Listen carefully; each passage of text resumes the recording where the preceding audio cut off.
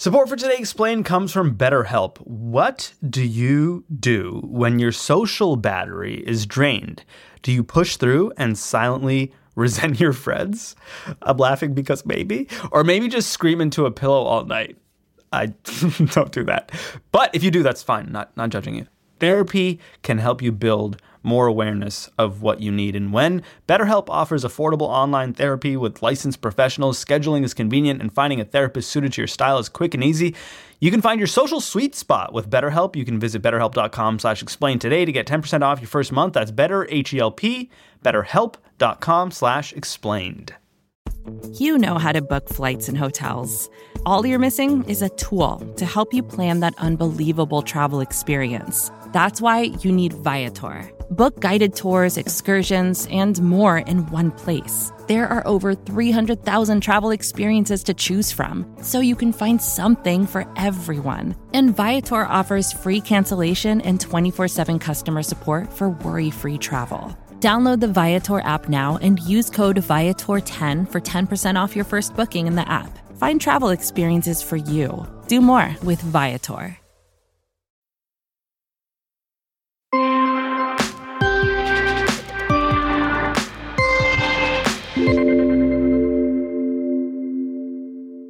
It was 2 years ago that we last talked about Sudan on the show. At that point, months of civil disobedience and protests led to the military ousting the country's dictator of nearly 30 years, Omar al-Bashir. I declare, being the Minister of Defense and the chairman of the committee, to get rid of this regime and to arrest the head of the regime in a safe place.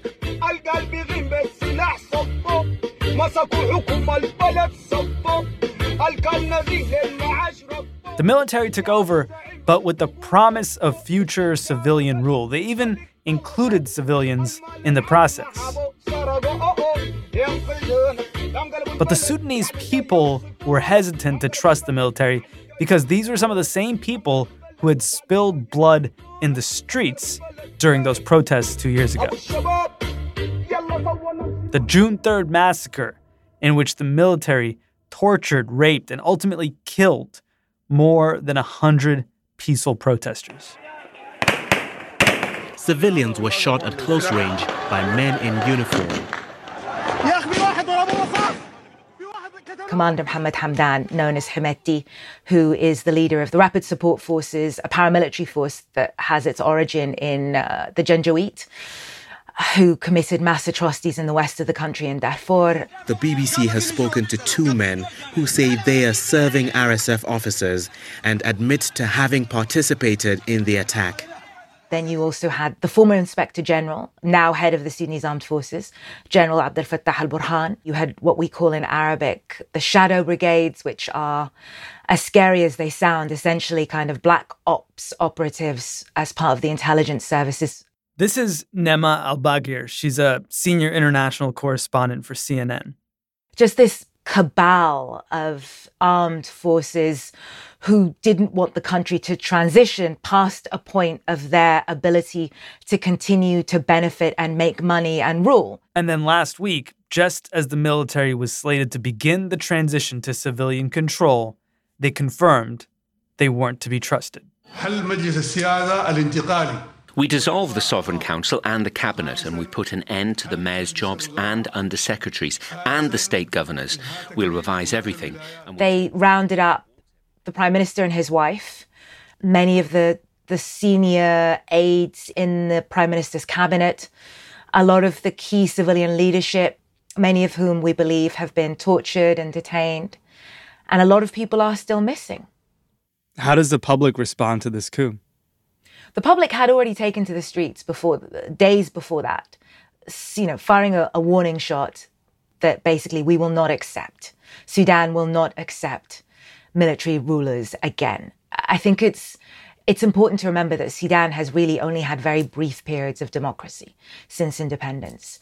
I'm from Sudan. I was talking to my mother about it, and she remembers being 14 and in high school in Khartoum going out on her first anti-military rule demonstration, and she was 14, and it's extraordinary that she's now in her 70s, and this is the third attempt or fourth attempt in her lifetime to gain basic freedoms. And I think what makes this even more incredible is that most of the generation that are leading these demonstrations, that are so absolutely unrelenting in their belief that they will never again be ruled by the military, are the children of al-Bashir. They're the children of this dictatorship. They have never known democracy. I mean, I'm 43 years old, and I remember a brief 3 years of democracy from when I was about 7 till 11 or 12. 3 years of democracy. So this is a generation that has no concept of democracy, and yet they're the ones out on the streets risking their lives for it. What's life like in Sudan right now? Life in Sudan has been incredibly difficult for months now. The economy has been in a free fall collapse. There had been when we were there in August, we could really see that there had been an increased presence of soldiers and military personnel on the streets. It's been very, very tense for a while now. Friends and family that I've been speaking to back home and our team on the ground there say that it is that, but so much worse now. People are really concerned about their ability to bring in the daily necessities to their homes. You know, people were queuing for hours for fuel. But that sense of volatility, that at any moment anything could happen because of the huge presence of armed forces on the street. Just this sense of volatility and vulnerability. I think other than people who've grown up under an occupation, I think those of us who grew up under dictatorship have an experience of that sense of humiliation where any time you walk out on the street, you are incredibly vulnerable to the whims of a man in uniform. And for a while there, during this transitional period, that had gone away. And now those that we're speaking to on the ground say that that sense of second and third class citizenship in your own country, that if somebody took a gun to your head and fired, there would be no consequences. That feeling has returned.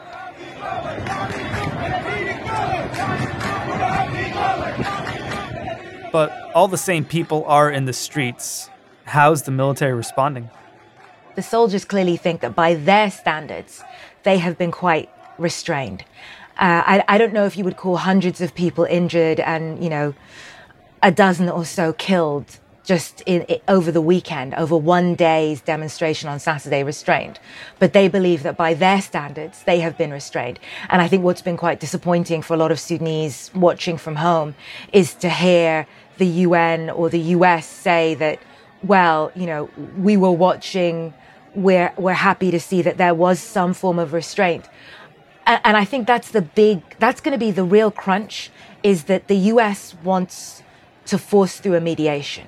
And they believe that the least violent, the least destabilizing way to force through a resolution is to allow for some semblance of military presence in whatever infrastructure of rule is agreed upon. And that's just not acceptable to the Sudanese out on the streets. Now, it may be acceptable in the future. They may decide ultimately, after however long this impasse lasts for, that they may accept some kind of version of that. But for right now, it's not acceptable. And the only barometer that matters is the barometer of the streets.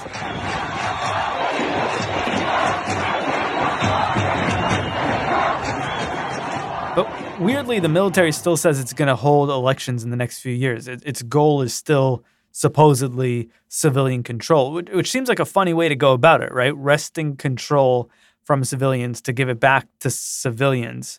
Why coup when you don't have to? Because if the civilian leadership had been able to finally finish this investigation into the June 3rd massacre, their rule would have been untenable. How do you, as the United States or the European Union or the UK, how do you deal with them as political candidates? Most of those in positions of leadership Possibly not General al-Burhan, he's a career soldier, but definitely Commander Hemeti thinks of himself as a potential president or prime minister for Sudan, however it turns out.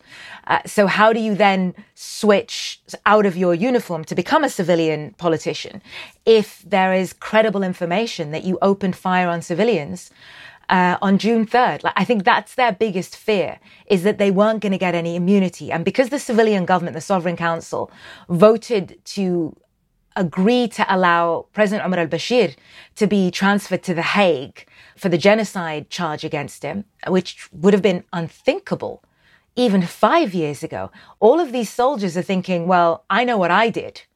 So without immunity, I'm incredibly vulnerable. And they knew that before the civilian leadership took over, that was their last little chance to try and negotiate for immunity.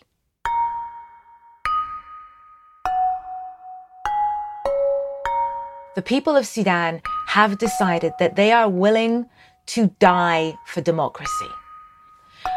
On a more pragmatic note, the US has, for the last 4 years under the Trump administration, seen its influence wane globally because of its isolationism. And President Biden promised not only that human rights are back in the US's foreign policy, but also that the US would be extending itself to reassert its influence. The generals in Sudan lied to the US envoy and told him they had no intention of carrying out a coup. If they get away with that, that sends a message to everyone else around the world that you can do what you want and America will not stand by the side of the people on the streets.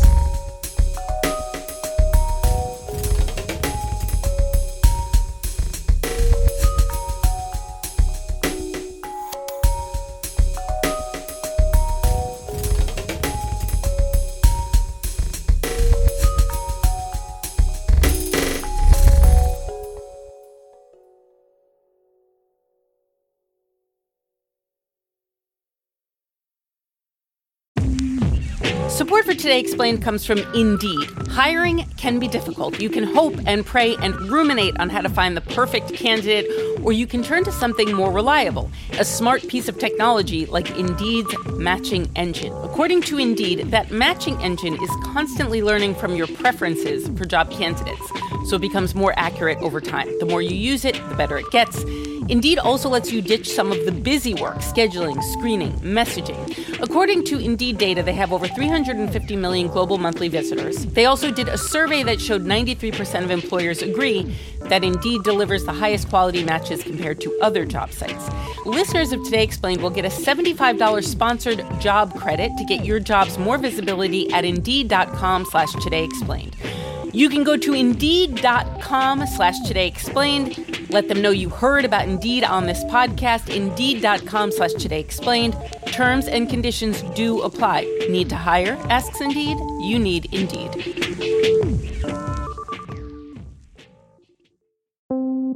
Support for Today Explained comes from Mint Mobile. Mint Mobile is so cheap that Mint Mobile knows you think there must be a catch. Mint Mobile says no, there is no catch. And for a limited time, their wireless plans are $15 a month when you purchase a 3-month plan. To get this new customer offer and a new 3-month unlimited wireless plan for just $15 a month, you can go to mintmobile.com/explained. That's mintmobile.com/explained. You could cut your wireless bill to $15 a month at mintmobile.com/explained. There's a $45 upfront payment that's required. That's equivalent to $15 a month. This is for new customers on their first 3-month plan only. Speeds are slower above 40 gigabytes on an unlimited plan, and additional taxes, fees, and restrictions do apply. See Mint Mobile for details.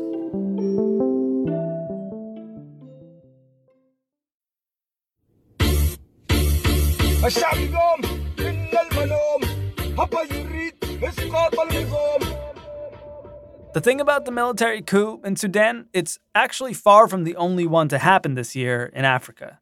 No, unfortunately, we're seeing what we might call democratic regression, or a series of military coups take place across the region.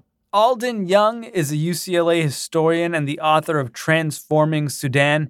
He says there's at least a half dozen other countries in the region whose democracies are backsliding. We just saw Chad had a military transition. Rebels are threatening to advance on Chad's capital, and the military has taken over the government following the death of President Idris Deby. And this was co-signed in a really strange way by President Macron of France, and the United States didn't make much objection. And we've seen military takeovers in Niger.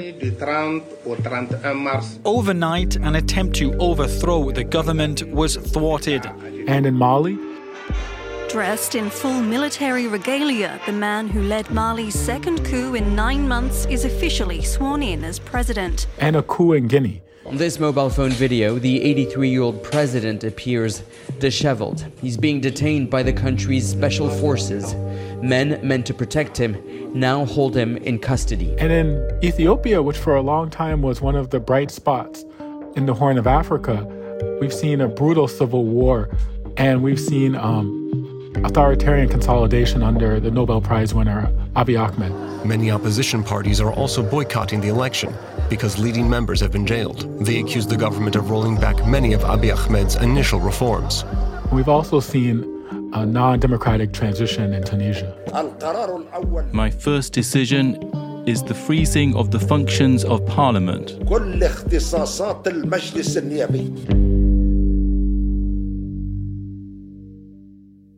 Are there sort of parallels to draw here? Are there common threads, or are all these situations sort of particular to each individual country? I mean, there's always differences in each country, some local characteristics, but all of these countries suffer from dominant military structures, military and security apparatuses that have been supported by the United States and other countries in the fight against terrorism. The United States has given tons of military aid to the Ethiopian armed forces in order to fight al-Shabaab in Somalia. Similarly, in Niger and Mali, we've seen international efforts from France and the United States to combat al-Qaeda in the Maghreb. And there's been, a huge investment in the military in both of those countries. And similarly, in Chad, France has played a huge role in arming the Chadian army to fight against terrorism in the Sahel, to fight against migrants. So the through line is that in the name of counterterrorism or keeping migrants out of Europe, Western countries have propped up military leadership at the expense of democracy. Yeah, I mean, one of the problems is that while the United States in particular advocates democracy often with its civilian programs, at the same time it's using its military and intelligence programs to prop up the armed wing of many of these regimes. And so it's often at war with itself and its two impulses. And counterterrorism for years, anti-migrant policies from the Europeans have often trumped their desires for democratization. And tell me more how this is affecting what we're seeing in Sudan right now. And Sudan is a really interesting case because the United States has never really been that close to the Sudanese armed forces. But at the same time, the Gulf allies, particularly the United States allies in the region, Egypt, Saudi Arabia, the United Arab Emirates, have given tons of aid to the military in Sudan. And they've been opposed to democratization throughout the region. And we saw them do similar things perhaps in Egypt in 2013 with the rise of the Sisi regime and supporting a return to authoritarian rule. Fireworks and jubilation erupted in Tahrir Square tonight as the military announced it dissolved Egypt's constitution and deposed President Mohamed Morsi after just 1 year in office. And the United States in Sudan has had a similar issue where it's wanted to have stability in the region, and it's wanted to increase, maybe military cooperation. Some people have even said that the U.S. could normalize its relations with the military. We've seen the visits from high-ranking military officers, and we've also seen the military play a vital role, particularly under the Trump administration, in helping to execute U.S. foreign policy goals like the normalization with Israel. And so the United States has found it often comfortable to talk to military leaders, even military leaders that they don't like, because they're centralized. We can do military-to-military communication. The United States has been one of the biggest backers of the civilian transition in Sudan that took place in 2019. But we haven't supported the civilians in quite the same way. So what does that mean for this military's chance of holding on to power? The Sudanese military finds itself in maybe a tougher position than some of the militaries in the region, in the sense that, it's kind of internationally isolated. It doesn't seem like there was really strong international support for this coup. The United States has come out against it. The European Union's come out against it. China's come out against it. But at the end of the day, the military does have a strong chance of surviving because the military in Sudan has actually entered into an alliance with many of the larger rebel movements that it used to fight in its long civil war. It has the RSF as one of its militias. It also has SLA, another Darfurian militia, and it has the Justice and Equality Movement, another militia from Darfur, supporting it. And unfortunately, this seems to be a coup that was driven in large part by the senior officer corps inside the military who've come together in a kind of a consensus that maybe they didn't have in 2019 when they overthrew President Omar al-Bashir. So how are countries like the United States going to counter, the military's seemingly strong position in Sudan? We've seen Biden, we've seen Blinken, we've seen Feltman, the special envoy for the Greater Horn of Africa, calling for a return to transitional arrangements. General Burhan and the army, they betrayed the spirit of the 2019 revolution, and they betrayed the letter and the spirit of that constitutional document. This was supposed to be a military-civilian partnership. The question, though, is whether or not the United States is willing to do anything besides cutting off some financial support to the country, maybe blocking some of the forgiveness of debt. Will it do anything long-term to sort of tip the balance in the favor of the civilians? It didn't do very much in 2013 when Abdel Fattah al-Sisi came to power. It hasn't done that much about the Ethiopian civil war. It didn't do anything about Chad, Mali, or Niger. So the U.S. credibility, I think, is not at the highest point vis-a-vis the military generals in Khartoum. And when we talk about doing more, what are we talking about? Are we talking about military intervention? No, I don't think military intervention is on the table. There's a question of whether or not there could be more sanctions, whether or not we could pressure particularly our allies in the Gulf states to cut off funds to the military. I think that would be one of the biggest things that the United States could do. Pressure the Gulf states like Saudi Arabia, Qatar, UAE, Turkey, and Egypt to also, reduce ties with the Sudanese regime and maybe freeze the bank accounts of military leaders. Well, what do those countries want? Qatar, UAE, Saudi Arabia, etc. So this is a big question. I mean, for a while, for the last few years, we've seen Qatar and UAE particularly in a kind of competition for influence throughout the region. But we've seen UAE, like Russia, also investing a lot in the Red Sea ports along the coast of Sudan and trying to develop those ports. But more importantly, they want stability, and they have been opposed in kind of a broad way to democratic movements throughout the greater Middle East, particularly after the Arab Spring of 2011. And so in many ways, they've supported either a restoration of monarchies or a restoration of military rule in countries throughout the region. If Sudan can somehow revive its democracy, do you think that could be a bright light for these other countries we've mentioned that are backsliding right now? Ethiopia, Chad, Tunisia. I think it would be a huge bright light for the rest of the region, right? I think one of the scary scenarios would be if Sudan falls back into either a military dictatorship or, even worse, possibly civil war.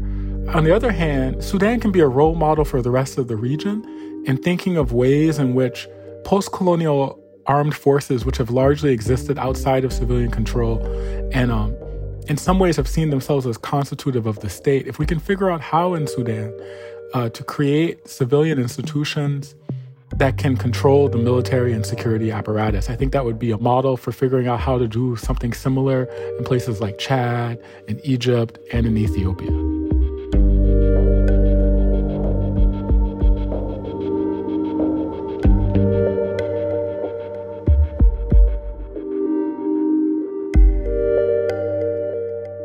Alden Young teaches in the Department of African American Studies at the University of California in Los Angeles. He's the author of Transforming Sudan, Decolonization, Economic Development, and State Formation. I'm Sean Rameswaram. Our show today was produced by Halima Shah. It's Today Explained.